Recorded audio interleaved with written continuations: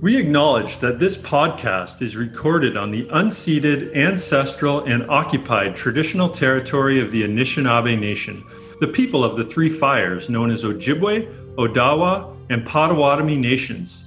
And further, we give thanks to the Chippewa of Saugeen and the Chippewa of Nawash, now known as the Saugeen Ojibwe Nation, who are the traditional keepers of this land. In some parts of Canada, treaties were signed with First Nations that gave incoming settlers rights to much of the land, while in other areas, few or no treaties were signed. Unceded land was never given or legally signed away to Britain or Canada. Instead, it was stolen and continues to be occupied and governed by settlers today. As we live, work, surf, and play, we say mahalo to the Métis, Inuit, and Indigenous peoples of Turtle Island and from around the world who have stewarded these lands and sacred surf spots for thousands of years. We recognize their amazing resistance, resilience, and strength in the face of ongoing oppression, dispossession, colonial violence, and injustice. In particular, we wish for justice to be brought for the murdered and missing Indigenous women and girls from across our country.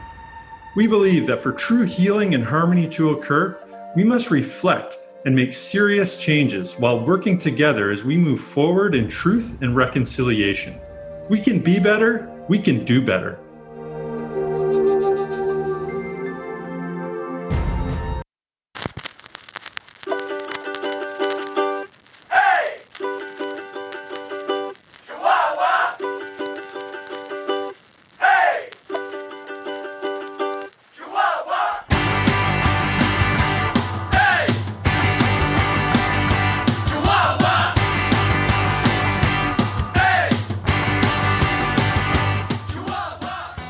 Aloha, freshies! Welcome to Permastoked. I'm your host, Derek Hyatt. In this podcast, we talk to your favorite surfers and stand-up paddleboarders from across the Great Lakes, Canada, the US, and beyond. We take a peek into their lives and find out what it means to be stoked. Is it a natural state of euphoria, elation, a relentless commitment? I also talk to other Permastoked individuals with ties to surf culture, such as artists, entrepreneurs, filmmakers, musicians, philanthropists, yogis, and much more.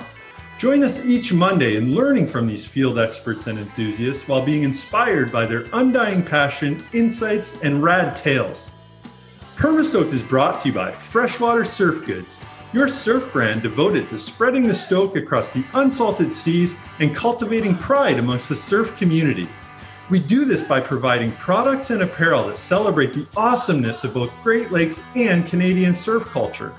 Stand out in the tribe by rocking our gear. Visit freshwatersurfgoods.com today. Or look for our products in a surf shop near you, such as Surf Sup Eco Shop in Kincardine and Goderich, where you can also find me, Derek Hyatt, teaching surf, sup, and yoga. Would you like to try the fastest growing sport in North America? Right on, because Freshwater Surf Goods has its own stand-up paddleboard school. We offer basic and advanced flatwater courses, SUP surfing and surfing lessons in groups and both private and semi-private, along with tours, custom experiences, and SUP yoga in and around Owen Sound, Grey Bruce, and other parts of southwestern Ontario. Have fun as you take your skills from okay to killer with a Paddle Canada certified instructor. If you'd rather stay dry, check out our Great Vibes Yoga, Meditation, and Healing program. Aloha is a life force energy of loving and living in harmony with all my relations. Through movement, mantra, meditation, and breath, our classes reveal to seekers how to connect with their true self so they may spread great vibrations and the spirit of aloha throughout the global consciousness. We use powerful yogic technologies and the Hawaiian art of Ho'oponopono to calm the nervous system and leave you feeling uplifted and in harmony with mind, body, and spirit. Enjoy community and a chill atmosphere filled with great vibes and sacred ancient teachings delivered with humor and integrity.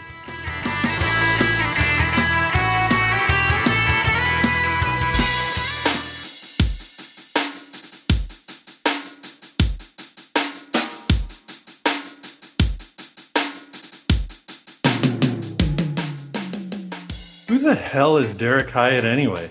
In this episode, roles are reversed as Taylor Morozova from the Weird Waves podcast interviews me, Derek Hyatt, the host of Permastoked.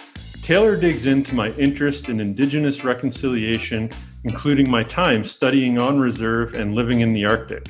She talks with me about my Lake Erie surfing origins, my journey from the West Coast back to the Great Lakes, my vision for freshwater surf goods, listening to your inner guide while discovering your purpose, the future of Permastoked, and much more. This episode was recorded on August 5th, 2020. It features explicit language. Listener discretion is advised. Nice to meet you electronically. I know. So where are you located? I just moved the week before last. I moved from Vancouver, BC to a place called Owen Sound in Ontario. It's not too far from Lake Huron, like Sauble Beach and Kincardine. Okay. Yeah. Got it. There's a good surf out that way. Awesome. And are you from that area? Are you from BC? What's your story there? No, I'm originally from a town called Leamington, Ontario. It's the most southern point of Canada. It's like about an hour drive to the border, like to go over to Detroit. So born and raised there on Lake Erie. And I lived there till, I was in my 20s. And then I started doing some adventures. I lived up in the Arctic in Nunavut for a while. Did some tree planting. That's cool. Yeah. What was that like? Cold. Yeah. But hey, I lived right on the Arctic Ocean. Never saw any waves on it. Totally frozen the entire time. That's super cool. What made you go up there? I've never heard anybody going up that north. Yeah. Well, in high school, I really didn't know what I wanted to do when I was older. Right. And so I was working this job at night, delivering electronics.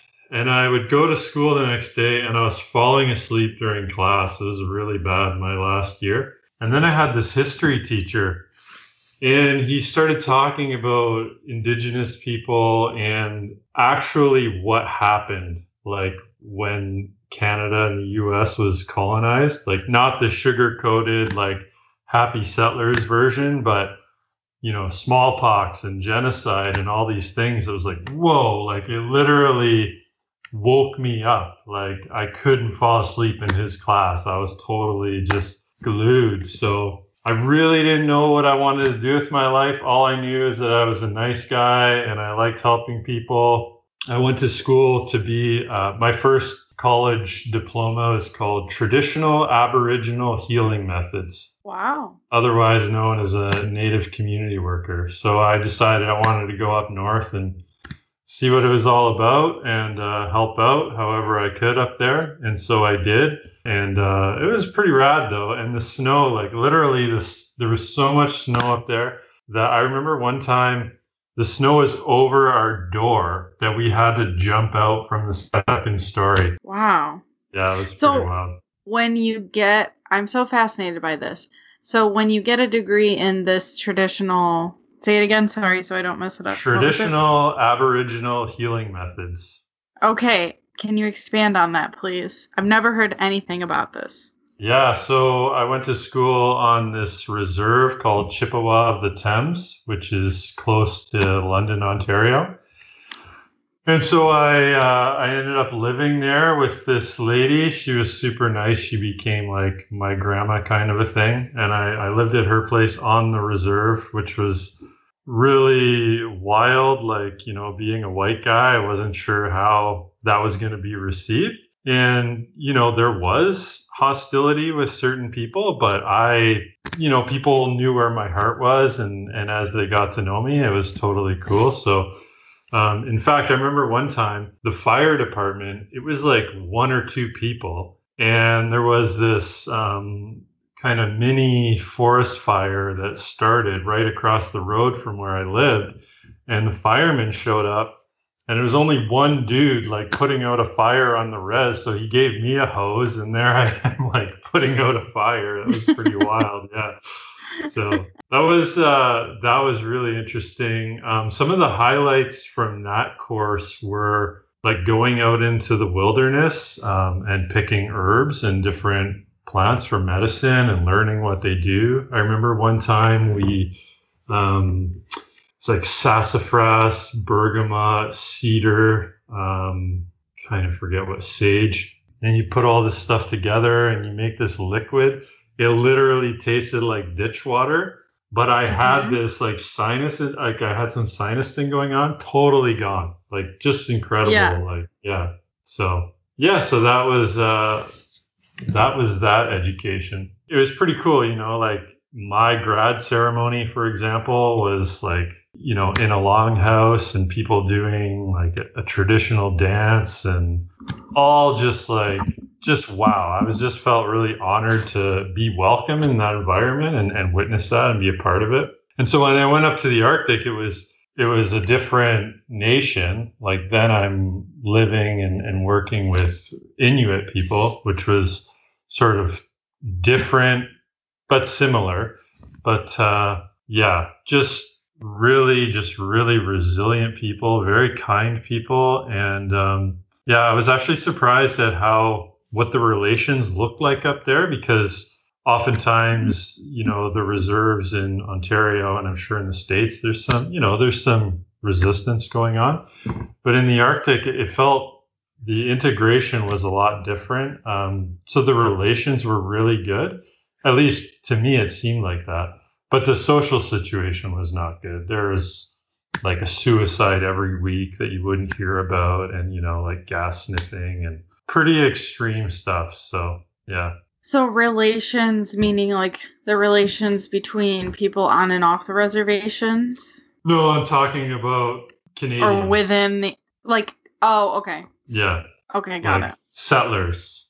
Okay. Yeah, I wasn't sure if you meant like inside of the reservation or like with people in the reservation, and because I know that's a interesting, and it depends on where you're at, situation here in the States. It's different. Basically, every single state that you go in has like Michigan has a pretty good they have a pretty good thing going on in a lot of those reservations, and like there's not like this border town type of vibe that you get when you go maybe more out towards the Dakotas, where it's a little bit a little more gnarly. And here in Florida, it's I think the Seminole people, and they actually are extremely wealthy. They invested in Hard Rock Cafe casinos and own like all of them. Yeah, the movies, the US like movies and things really portray, every time you see Native folks, they always like own casinos and these kind of things. Well, there is I'm not exactly sure in what way it's a loophole, but that is pretty accurate. I wouldn't say for everybody, definitely not. But I would say if you're going through Michigan, or if you're going through, I think the majority, unless you're in Detroit, there's a very good amount of casinos that are on native land or native reservations. So you're no longer in Michigan, you're in Florida? Yeah, so we moved to Florida about 2 months ago, but we were in Michigan City, Indiana for 4 years. Yeah, about 4 years. Wait a minute, you were in Michigan City, but that's in Indiana. Indiana, yeah. Okay. That's right. It's right on the border between Michigan and Indiana. I'm not exactly sure who decided to name that. Even my bank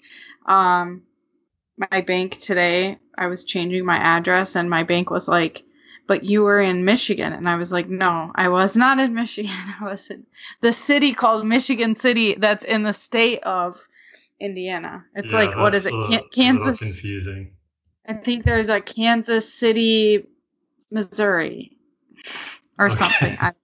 Is there an Indiana? Is there an Indiana, Michigan? I have no idea. Okay. I should Google it. I should actually look that up. But no, I only say that. So where in Florida are you? Oh, so we are in the West Palm Beach area. So we're in Palm Beach County, but we're in like 15 minutes south of West Palm Beach in a small town or small city called Lake Worth Beach. It's super cool. Wow. It's like the last, I'd say, affordable area in Palm Beach County for sure. and probably in like southeastern Florida. Yeah. So it's really cool. It's like artsy. There's cool murals on a lot of the buildings downtown. It's very like, it's not, I don't know if you've ever been to Miami, but Miami is very like flashy, like very fast paced. And then West Palm Beach is very like old money. So Lake Worth, it's kind of stuck in between the two of them. It's very random and very cool. Okay. So I love it. It's nice, a perfect, very underrated surf. I love that. Okay. Everyone says there's no surf. There is, and it's really good. So for us, it's like a really good spot to be. Perfect. That is a good place to be. When people think there isn't surf there, that's where you want to be. And there is. I know. Yeah. I know. That's the whole Great Lakes scene, you know, especially when I started surfing the Great Lakes. Like, it's just so unheard of. Yeah. So when did you start surfing on the lake? Yeah. So like I said, I grew up in that town of Leamington. And so it was, 1999 I started. But I'll elaborate on that a little bit because I grew up, my dad left when I was young. And so I didn't really have that like male role model kind of for a while. And then I had a really great stepdad come in the picture. But I wasn't influenced by sports. Like most kids were playing hockey and baseball and all that kind of stuff. I was not into that. But my stepdad used to take me fishing a lot. So I really felt this connection with the water very early on. And I can remember my dad taking me to this beach when I was very young and very scrawny. I can't remember. I don't know what age I was, but I would have been under 100 pounds for sure, whatever that age is. So anyway, I remember being at the beach and my back was turned to the water. And it was a very steep face. And this wave came and just kind of grabbed me from behind. And I remember this very vividly. And it pulled me into the water. And it actually then picked me up and slammed me on the beach face. And then I just felt all these other stones get lifted up and come and just, pounce on me. And I probably had every right to cry, but I was just like, whoa, like that is so cool. Like I was stoked and I didn't even know it. So from that point on, anytime there were, there was a storm or something and there were waves, I'd usually just go out body surfing. And then in high school, I remember Sublime came out with that album that Bradley Noel had the tattoo on his back. And that kind of like changed everything for me. That was like my big influence, like this SoCal music, and it just resonated with me.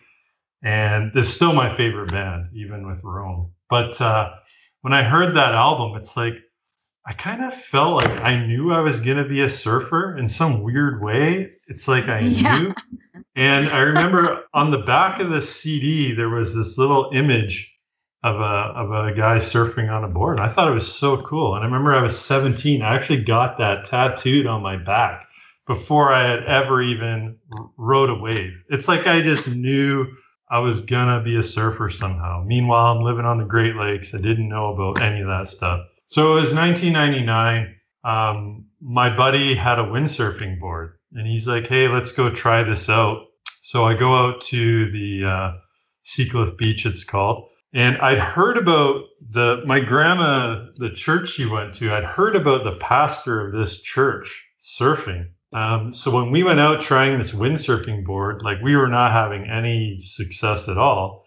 And the guy was out there. His name was Mark. And he saw us and he's like, hey, why don't you guys take that sail off and just try surfing, right? So I just took the board out in the whitewash or whatever and, tried a couple times and didn't do it. And then when I got that first wave, like it's done, like game over. Yeah. I'm stoked, and it's basically been my life ever since. that was in 99, and he actually wasn't around much longer. And then I had another friend got into it. He wasn't around much longer. So I was basically flying solo. Anytime there were waves, just sort of figuring it out on my own. I didn't really have anybody teaching me or anything. But there were a couple of guys from Michigan that would come over every once in a while. I don't know, maybe you know these guys, I'm not sure. It was Emilio Moreno, Paul Kevlin, and Dean Williams. And Dean actually he was the shaper for Up North Surfboards. That was my very first board. So these guys were they were kind of like my idols, I guess you could say. Like when these Michigan guys came over, they were quite a bit older than me. I would have been like 17, 18. And yeah, so they hooked me up with a board. And those times when they came down, I was a part of something. I wasn't the kook that everyone's like, you can't surf the Great Lakes. Meanwhile, hello, here I am.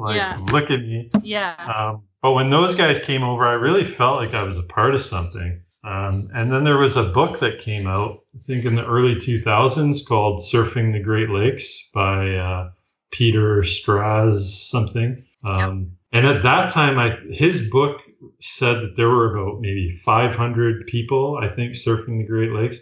But this was before paddleboards or anything like that. I think with the addition of paddleboards now and wakeboards and everything else, like that number is way higher. I wouldn't know what the surfer, the prone surfers, I wouldn't know what those numbers are, but I know it's certainly bigger because I moved to Vancouver in 2008 because I wanted to be closer to the ocean to go surfing.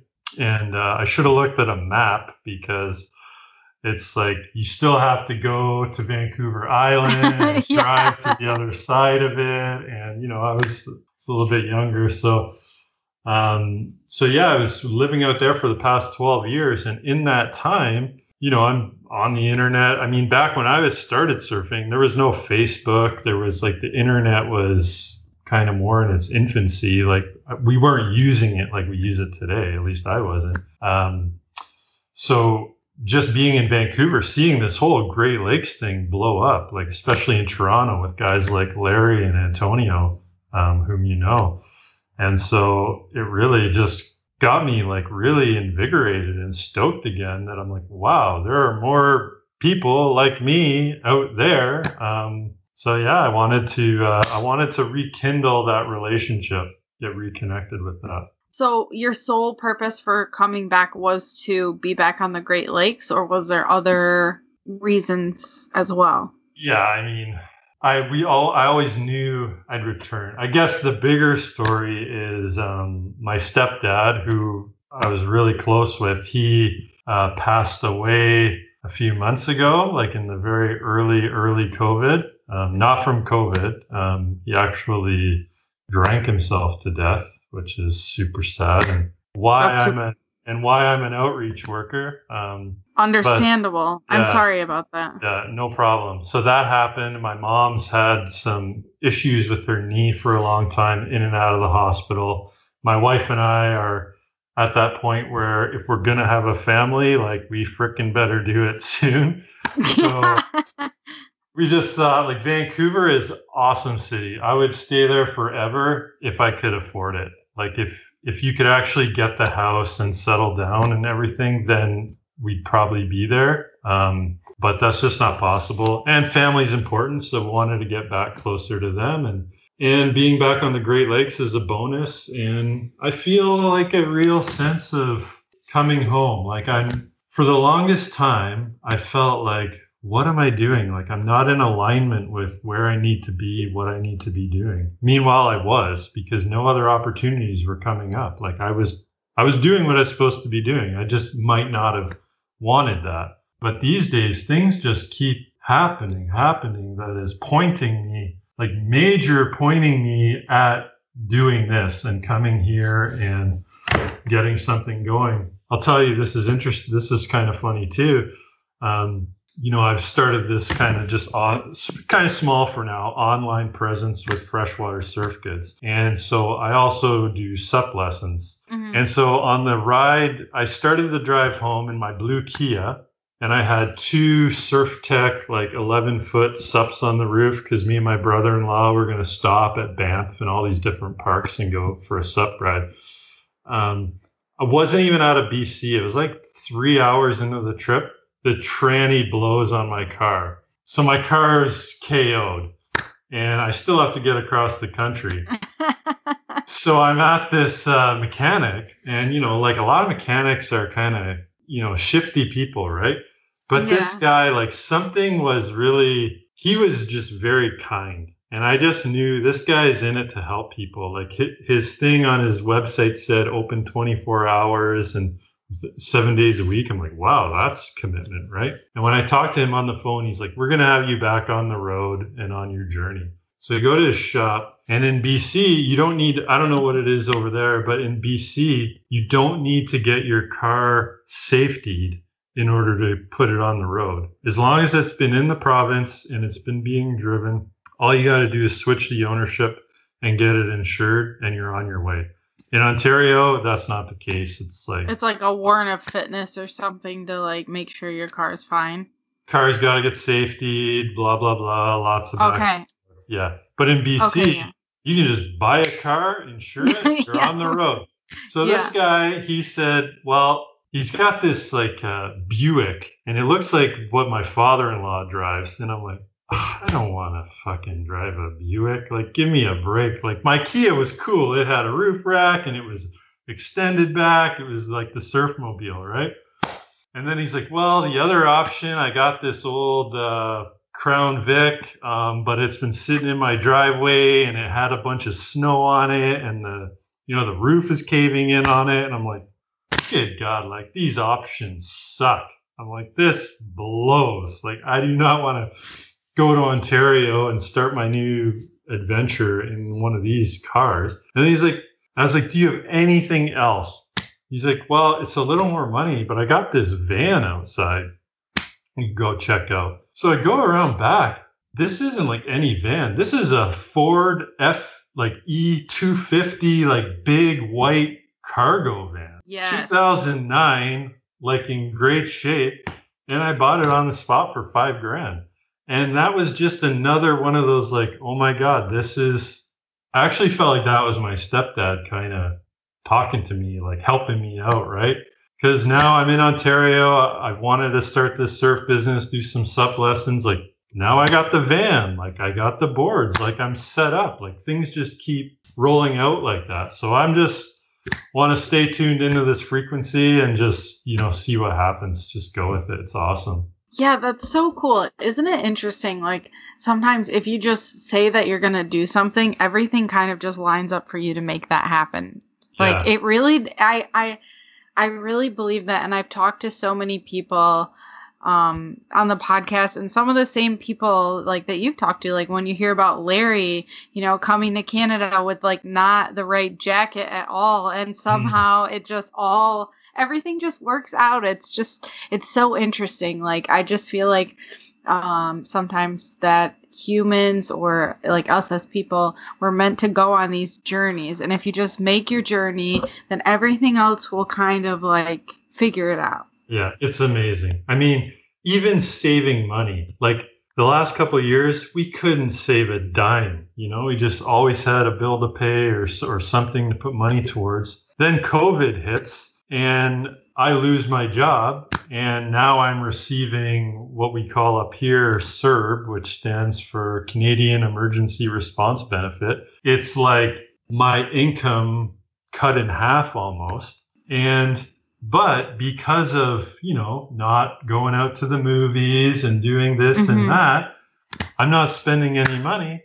We saved like more money since COVID hit than ever before, and saved enough to do the move, and not a whole lot extra, but like enough to do the move, enough to pay for that van when I had to. Like, it's just crazy. So yeah, you're right. It's just go with it, just embrace it. Yeah. So What was it that made you decide to specifically start like right now you would be a clothing company, or is it like a brand, or what are you working on creating? Yeah, so kind of going back to that early days of surfing, when I started surfing, I'm all stoked on Great Lakes surfing. What do I have to show for it? Like just my stories. And here I am walking around in Billabong and Quicksilver shirts, right? And those are cool, but they didn't capture the spirit of the Great Lakes surfer, right? So I always felt like that was a gap in the market. And then, so I always had this idea of I want to create really cool apparel for Great Lakes surfers, but there's only 5 of us, so what does it matter, right? Right. But then, like I said, I'm sitting here in Vancouver watching everything blow up on the internet and all the shops that have opened. And I know the presence in the US has always been more, but in Canada, like really seeing the advancement going on. So I just wanted to throw my hat into the game and have something to contribute. So I've started Freshwater Surf Goods. It's very new at this point, but I got a couple designs I'm pretty stoked on, and I hope other people are too. Stuff they can wear, and it's kind of gives that extra, not that we need to prove ourselves, but it's pretty cool to have something to represent. And so I want people to get that from Freshwater Surf Goods. And there's a lot of cool. And there's a lot of shops out there. And because it may take me a bit to get there, I thought that this could be the angle that rather than trying to be a shop and compete with other people, why not just start out trying to be a brand selling to those shops that already exist? So that's kind of where I'm starting. That makes a lot of sense. And also there's way less overhead than having a shop. Yeah. And like I said, I do teach stand-up paddleboarding lessons and SUP surfing actually. So I'm ready to go on that actually as soon as my boards get here. So yeah. Are you did you have them shipped over or something? Or you ordered some? They are in my Vancouver apartment right now with my wife. They'll be getting on a truck in a couple of weeks. Yeah. Awesome. And I've got 2 in my van right now. One which I was paddling down this river last week for the first time here in Owen Sound, just kind of like looking around, taking it all in, the trees, the Canada geese, the ducks, there were swans. I'm in La La Land. All of a sudden, I just like I hit this snag and I go forward. I almost fall off my board. I look down. I pretty much ran into an old fallen tree, and this tree stopped me dead in my tracks. So anyway, when I pulled it out later, huge crack in it. So I actually have it in my van now. I'm taking it to Larry on Friday. I was gonna say. Yeah. Somebody get that board to Larry. Yeah, it needs repair. I'm in bad shape right now. I was in Tofino a couple of weeks ago. My board snapped in half. But that's kind of a rite of passage, though, I think. Yeah, but I got 3 surfboards and 2 of them are broken. Those odds aren't really that great right now. So my new board that I actually shaped myself, it's like an 8'2". It's in Vancouver. Never been ridden, waiting for the lakes. So I can't wait. That's awesome. Yeah. Oh, I was just going to ask where you got your blank from. Did you shape an old board or you ordered a blank? No, in Vancouver, there's this place called, shout out to my friend Alex Rosen. He has a place called Hidden Village Surfcraft and Design. It used to be a studio called Shaper, and they would teach how to shape surfboards, how to glass, how to do all that stuff. But they went away. So he's got a smaller operation. But basically, you go see him, and he teaches you how to shape the boards. And it's very affordable. I mean, the whole thing altogether, I think I paid around 1,100 Canadian for the board. Which, that's awesome. Yeah, honestly, that's really cheap. Probably most longboards cost more than that, actually. So, yeah, and I got to shape it myself, put my own design on it, pick the color, everything. So, yeah. And it's based off the Mini Malibu design. I was making it originally for my wife. Now I really am going to be riding it as well. But it's called a mini Malibu, but I'm calling it the mini Michigan since I'm bringing it to the Great Lakes. Yeah. And him and I actually are working on a few board designs that we will be selling together through Freshwater Surf Goods.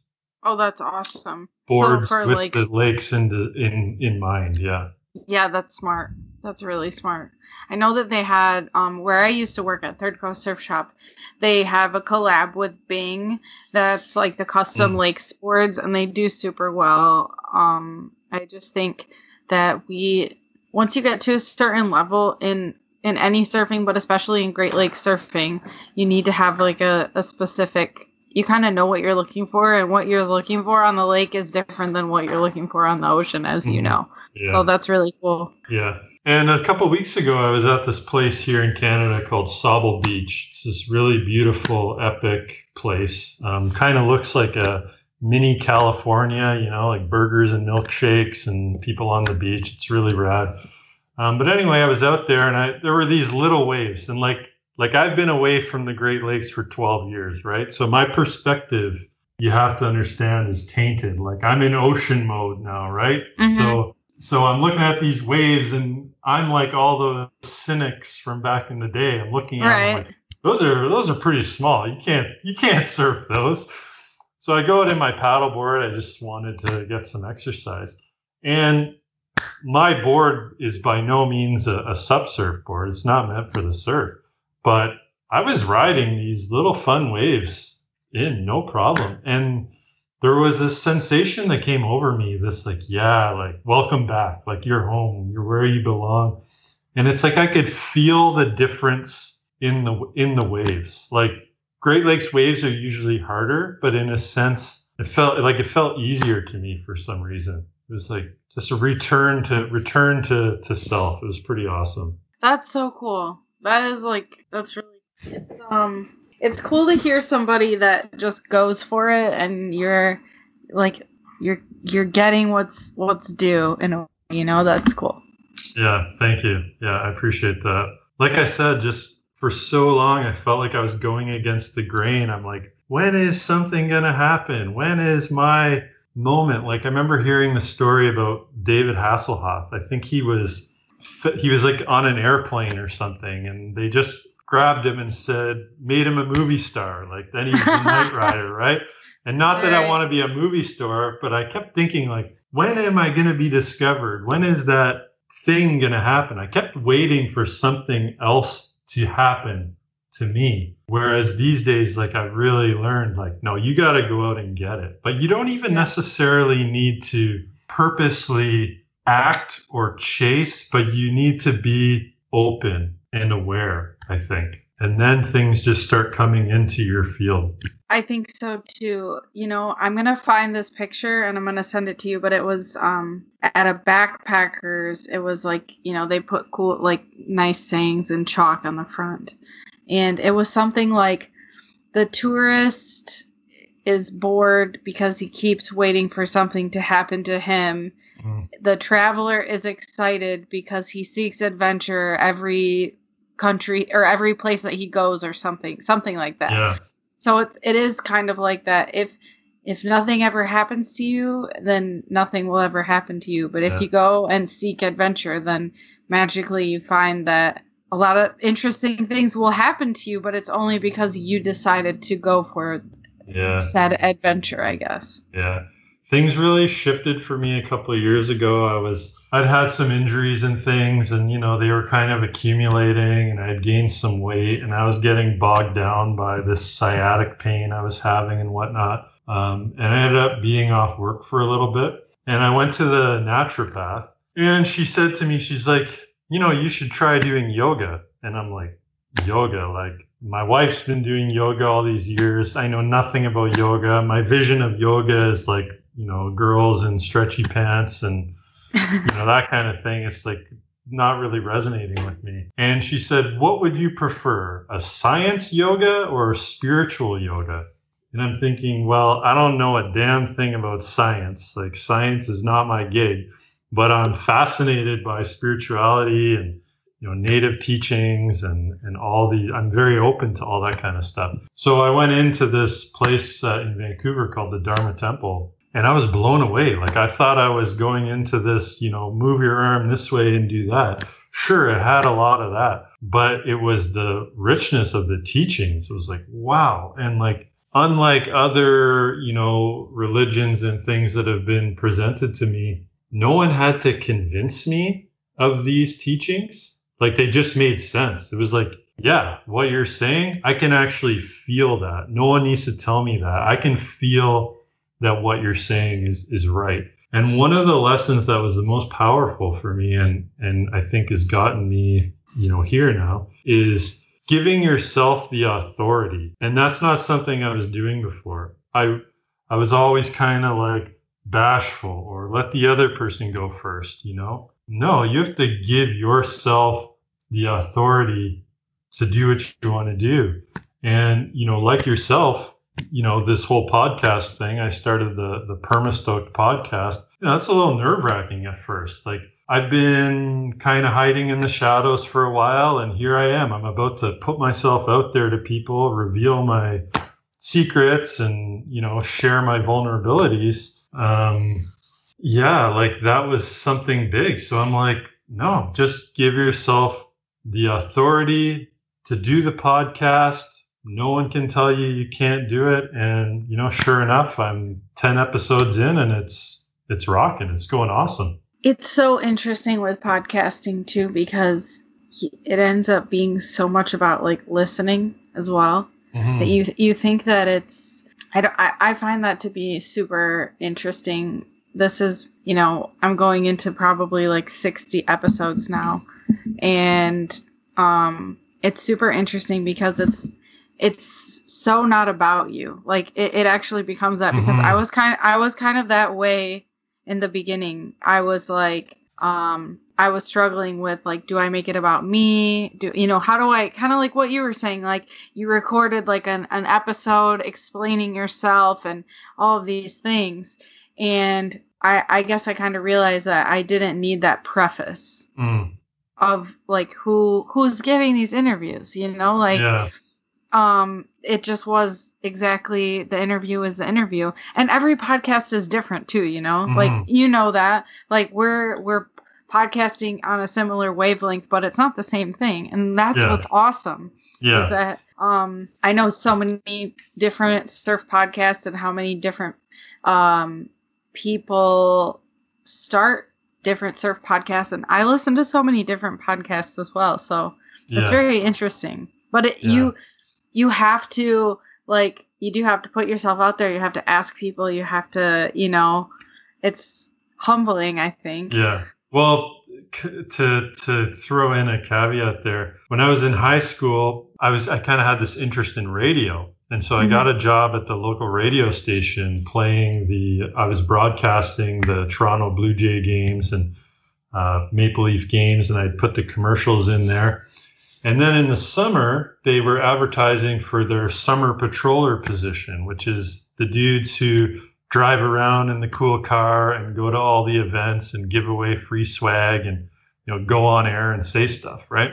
So I got that job. Was really stoked about it. Did a couple on-air kind of things. And then I did some at the beach as well. And my boss came up to me. She's like, Derek, we don't want to have you on the radio anymore. Your voice just isn't working for what we want. Oh. But anytime you're at the beach, we want you broadcasting from the beach, because you're like the total surfer dude kind of thing. Oh, yeah. So I was like, okay, so just, that's cool, right? I'll just lean more into that. Yeah. So, that's so funny. Yeah. So now that I'm doing this, it just feels sort of full circle in a way. And if I were to compare myself to other podcasts, it's like, oh yeah, maybe I don't think I'm as good or whatever. But honestly, you and I, we do have kind of some similar shows, and we've had some repeat guests, but like you said, like our vibes are different. We're different people. So we bring different things, and it's a whole world of it out there. And lucky for me too, I'm able to really tap into this Canadian scene, because no one is podcast interviewing like the pro surfers from Tofino or Halifax and stuff. So I'm also really lucky to sort of have given myself the authority to just start reaching out to pro surfers like, hey, I'm Derek Hyatt, want to do my podcast. And it's been going great so far. People are so hospitable and fantastic. That's awesome. Yeah. It's so cool. I just love doing it. Yeah. Yeah. It's great talking to people. Like, really, I just feel like I've made so many new friends and so many new people to go surfing with and learn from. And yeah. Yeah, totally. Me as well. And I just I think it's cool that you have like tethered it to your brand. I think that that's really smart because, it starts as the podcast, or people can either find it like either way. So they can either find you from Freshwater Surf Goods, and then you go to your website, which I really like. It's a very well designed website. And then you can see, oh, there's a podcast, or you can do, like you might listen to somebody on the podcast and say, oh, what's this Freshwater Surf Goods? And then you go there. So I like that different like channels. Yeah. It's pretty cool. See, and I've heard your take on, not having the advertising and stuff like that. And I totally get that, respect that too.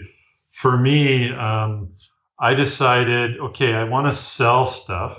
Mm-hmm. And yeah, of course I want to make money, but like more than making money, this is my passion. I just want to be absorbed in this culture. And I don't, like, at the end of my life, when people remember me, like, what is my legacy? I want it to be in things that are meaningful. So the work I do as a social service worker, that's meaningful. But then also surfing has done so much for me that I want to contribute to that and make it known to other people. And so I was thinking, with the brand, it's like I'm asking people to get something from me, but what do I have to give them? Mm-hmm. So I wanted to do the podcast as a way to give something without any expectations or asking for anything back. Sure, I'd love people to go to the freshwatersurfgoods.com, buy a t-shirt, but if not, I hope you enjoy the podcast. Yeah, that's what makes people interested in whatever you're doing too, I think, is that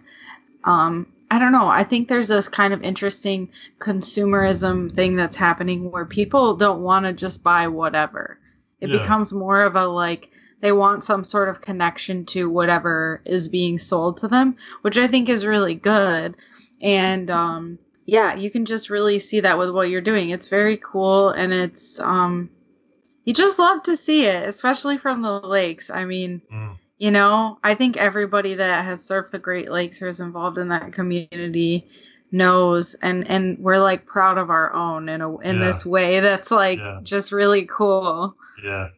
Yeah. And, I have, they probably wouldn't think of themselves this way, but guys like Vince Durr and, Larry and Lee Williams, like these are guys that I was watching as a late teenager on all these movies, Step in the Liquid, Unsalted. Now I'm doing podcasts with them. Like I'm getting to know these guys. So it's so cool. Like I'm getting to know my elders, if you will. But really, these are guys that I've looked up to, and they don't even know it because I've never met them in person, some of them. But, yeah. And also the other kind of sneaky thing I did with the podcast was I didn't have a clue. I was not on Instagram. My wife talks about Instagram. I didn't have a clue about Instagram. I'm always like a decade behind. Like my wife is like, you're so 90s, like everything's always 90s, right? So I'm always a bit behind. And so Instagram was not my thing. But then I thought, okay, if I get the podcast going and I start asking people for pictures, right? Now I'm getting this plethora of amazing photos from people. And it's not that my Instagram is really, I don't know how directly that is impacting sales, but regardless, it's getting followers and it looks damn awesome because I'm getting super cool photos from people. So I actually just love it from the aesthetic point of view too.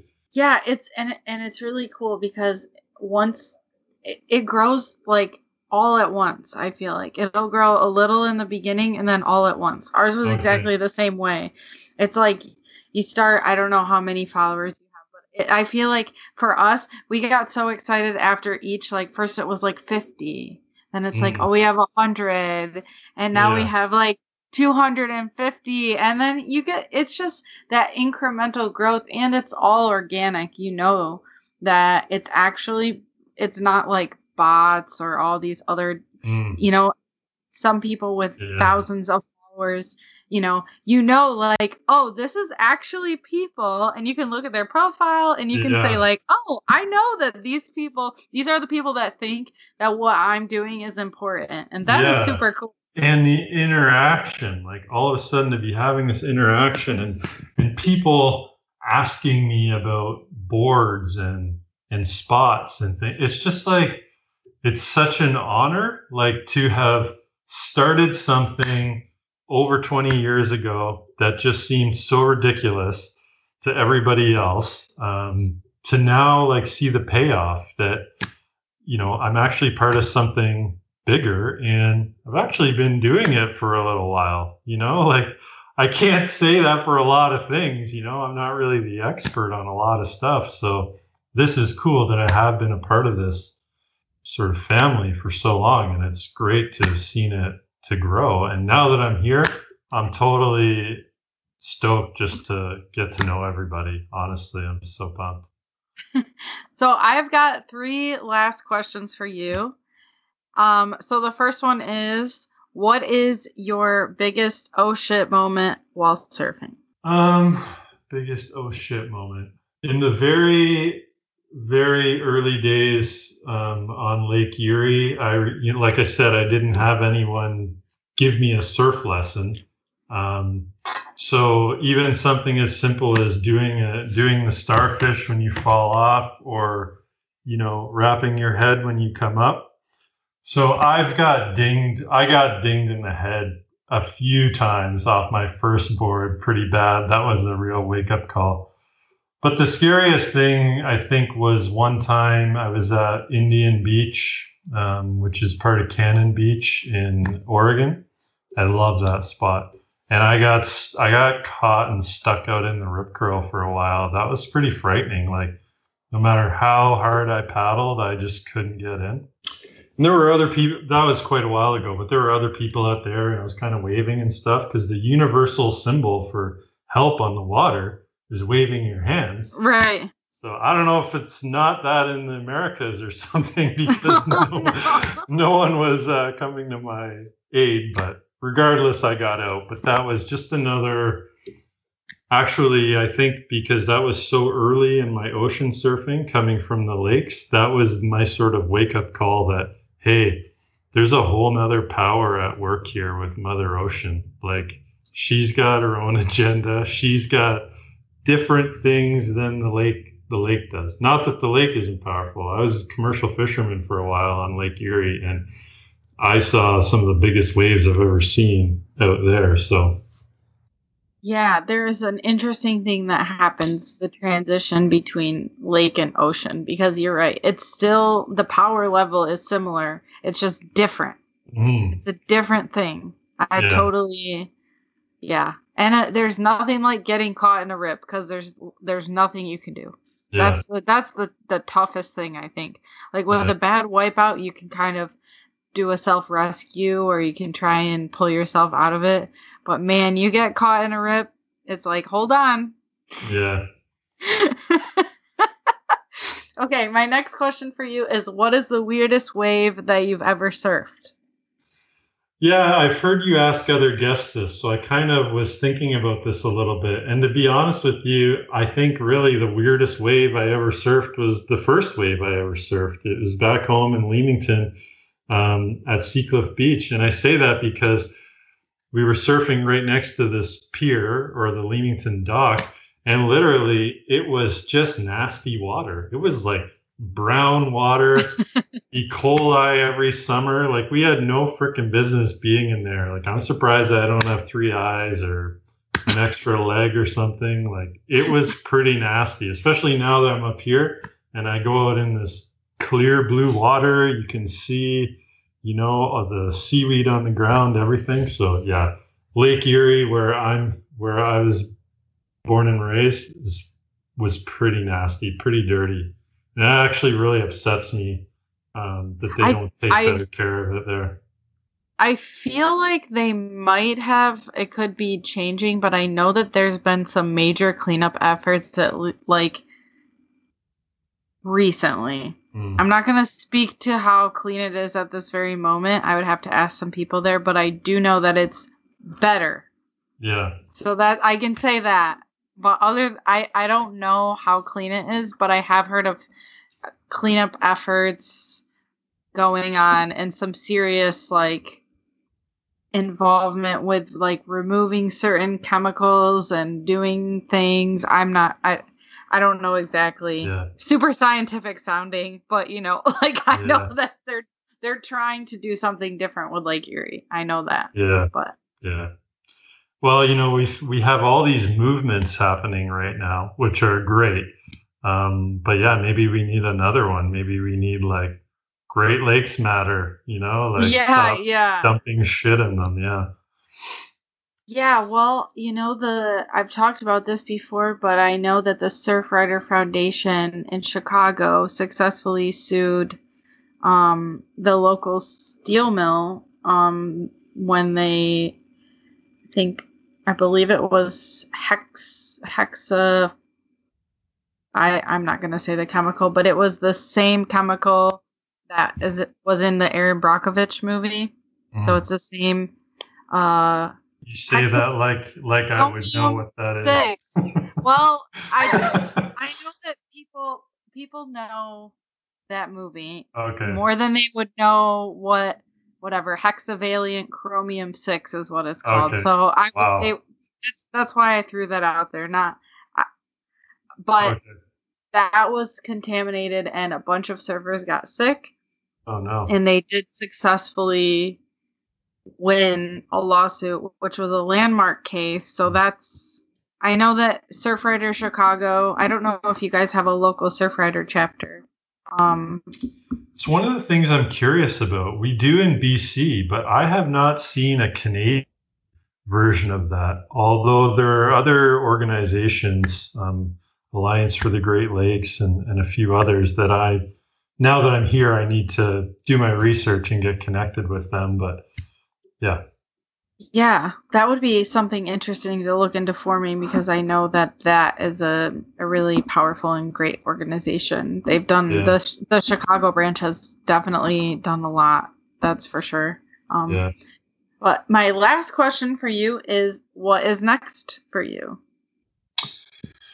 What is next for me? Couple things.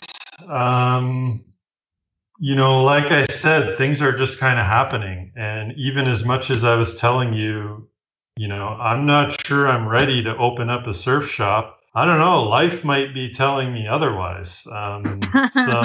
Some things have presented themselves to me in a very appealing place. I'm not going to list names right now in case it doesn't work out, but I could be coming to a lake near you sooner than I think, in shop form. If not, definitely look for my van. I'm going to be out there providing sup surf lessons, hopefully out of Lake Huron as early as either later this summer or next summer. Permastoked is going to places that I didn't even imagine at first. I have one of my biggest guests ever coming up that I'm super stoked about. Literally my favorite artist in the entire world, Drew Brophy. He changed surfboard designs forever. He's the guy who brought color and images to boards. He is actually going to be a guest on my podcast. Him and his wife agreed to do it. So I'm super stoked on that. And I don't want to say the name either, but randomly I got a really weird connection came through to me. There could be a really huge guest coming up on the show would just be, I think, incredible to be even mentioning Great Lakes surfing to this person and getting their take on it. So we'll see what happens there. But otherwise, freshwatersurfgoods.com. Check it out. and let us know your feedback. It's it's a little more expensive and whatnot than I realized to be hiring artists and creating these designs. So it's going a little slower than I want, but I have some cool design ideas I'd really like to get out there.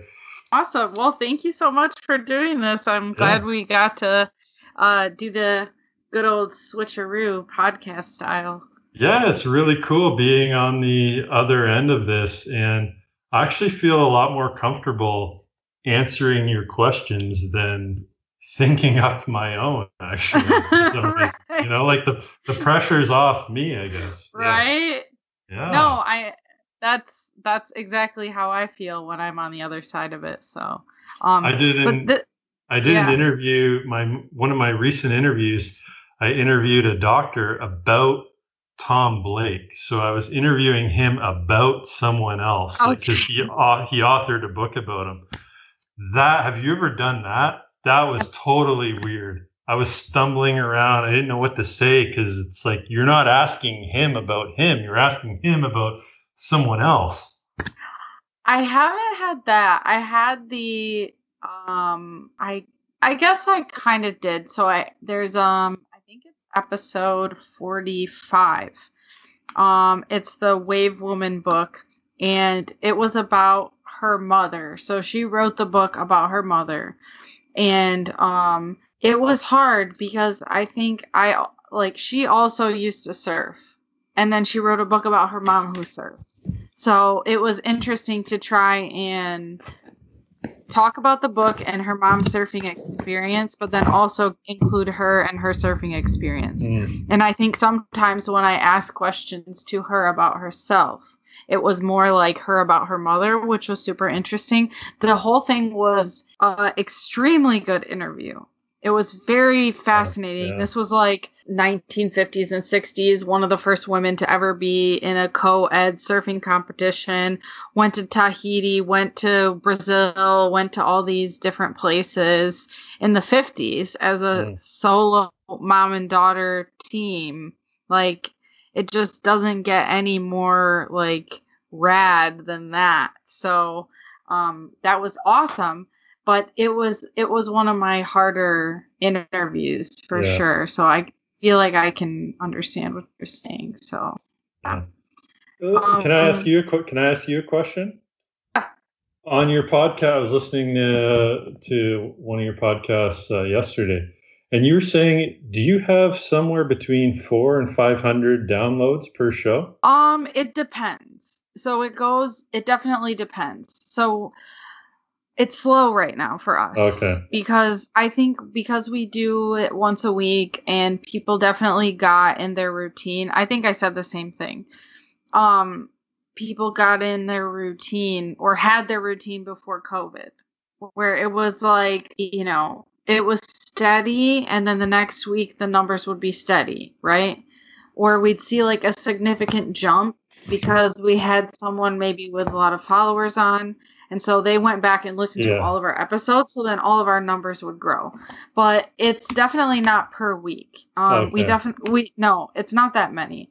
I wouldn't even know what our average is right now, but it's definitely lower. Because what you were saying on that episode, I thought we're actually opposite. You were saying that you had a small social media following, but a big download rate.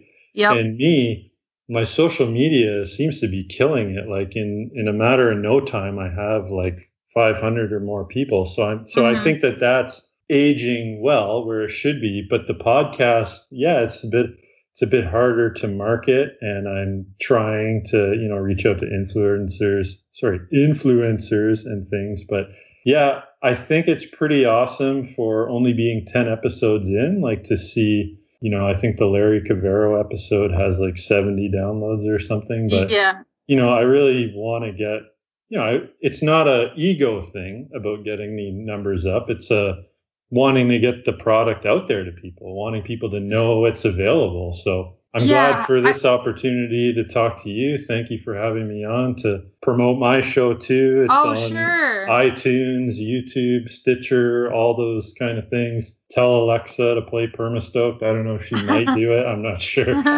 Spotify. Yeah. So Permastoked. That's cool. Yeah. That's really cool. Yeah, I think now like it's just changed, and I think it's a routine thing. That's why we started doing the YouTube. I started re-releasing stuff. I mean, our John Wayne Freeman on YouTube has like 2,000 views. Yeah. It just people want to actually, I think that they have the time now and they want to watch us interact with each other. And even if it's like, I forgot what I was telling one of the people that I interviewed was concerned because, you know, her background looked kind of like what your background looked like, right? So she was like, it's going to be boring. And I was like, no, because, you know, even if it's like I listened to the Joe Rogan podcast and it's like his podcasts are like 3.5 hours long. Yeah. So I'm like cooking, I'm cleaning, I'm not sitting and watching everything. But I think there's something that people like about the visual aspect, at least right now. And I think it's because of COVID, because before... especially in cities, we had those grinding commutes an hour and you need something to do and listen to. And I think that has something to do with it. So, I think because I obtain podcasts through iTunes, I sort of assume that everybody does. But I was very surprised to see that the YouTube numbers are pretty much matching my downloads. Like the YouTube views are actually quite impressive, way more than I thought.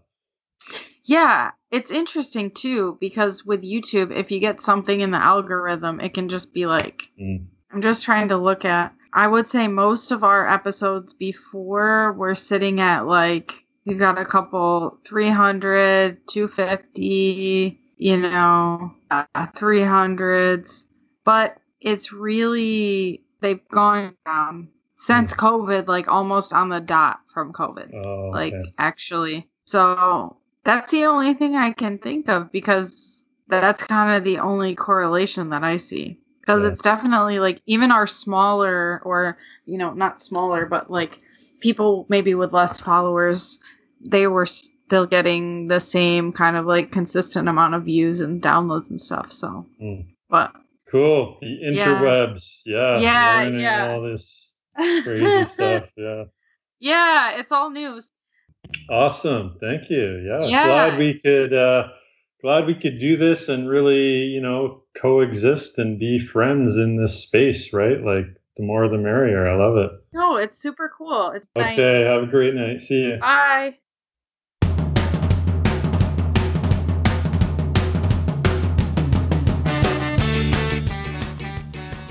That's all for episode number 12 of Permastoked.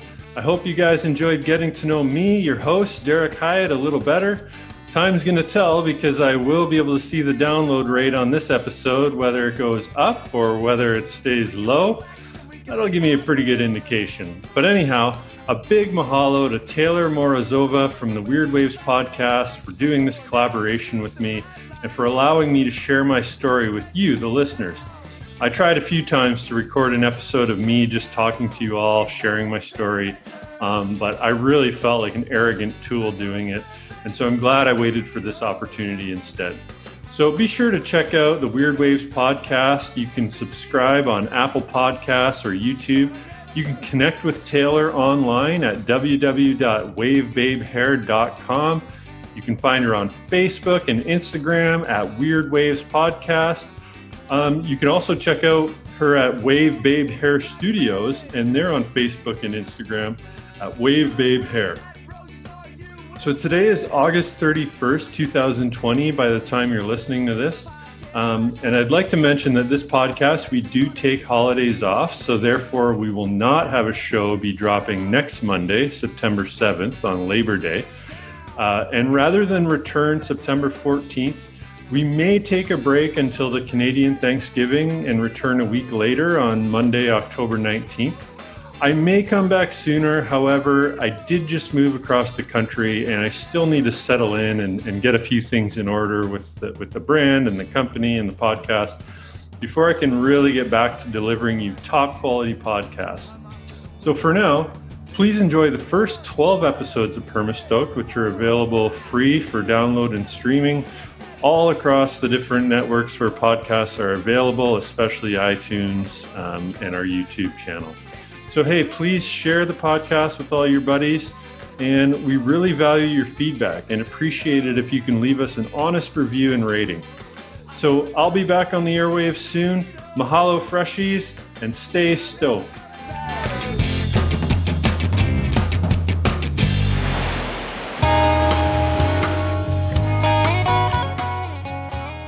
We would like to give a big mahalo to Mark Malibu and the Wasagas for providing our intro music, Hey Chihuahua, off their 2009 album Crash Monster Beach, and our outro music, End of Summer, off their 2017 album Return of the Wasagas. For more information, visit www.wasagas.com and check them out on Spotify and iTunes. And of course, mahalo to all you listeners out there. We are so grateful that you chose to join us for this episode.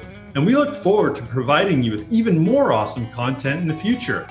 More episodes are definitely on their way, but in the meantime, make sure to go back and listen to our previous episodes. And don't miss an episode ever again. Subscribe on iTunes, Apple Podcasts, Podbean, Google Podcasts, Stitcher, iHeartRadio, TuneIn, or wherever you get your podcasts from. You can even listen on Spotify or the Alexa app, and you can even watch the show on our YouTube channel. Please let us know how we're doing. Leave us a rating and review. And don't forget to share with your family and friends over social media or by spreading the word in the lineup. To learn more about Freshwater Surf Goods and to check out our products and services, visit freshwatersurfgoods.com. Sign up for our newsletter so you can stay up to date on new products, new episodes of Permastoke, events, our sup and yoga schedule, and other exciting news. Don't forget to follow us on social media as well. You can find us on Facebook, Instagram, and Twitter at Freshwater Surf Goods. But if you're a part of the surf or sup community or a surfaholic wanting to connect with your tribe and stay informed as to what's happening all across the Great Lakes and Canadian surf scene, then join our Facebook group, the All Canadian Surf and Sup Club. At Freshwater Surf Goods, we are currently in need of artists and graphic designers to help us with new product designs. We need photographers to provide Great Lakes in both East Coast and West Coast surf photography. We need musicians for music on the podcast. Hey, we want to make this a real community effort and have you all be a part of it. Or if you have an idea for collaboration, would like to recommend a future guest, would like to invite me to an event or book me to teach sup or yoga, or if you'd like to carry our products in your store, or you're interested in being a sponsor of the show, and for anything else, hit me up on social media or email me at derek@freshwatersurfgoods.com. That's Derek spelled the Viking way. No double R's or C's, just DERIK at freshwatersurfgoods.com. I look forward to next time and getting to know you all better. In the meantime, I'm your host, Derek Hyatt. Mahalo, freshies. Keep surfing and stay stoked.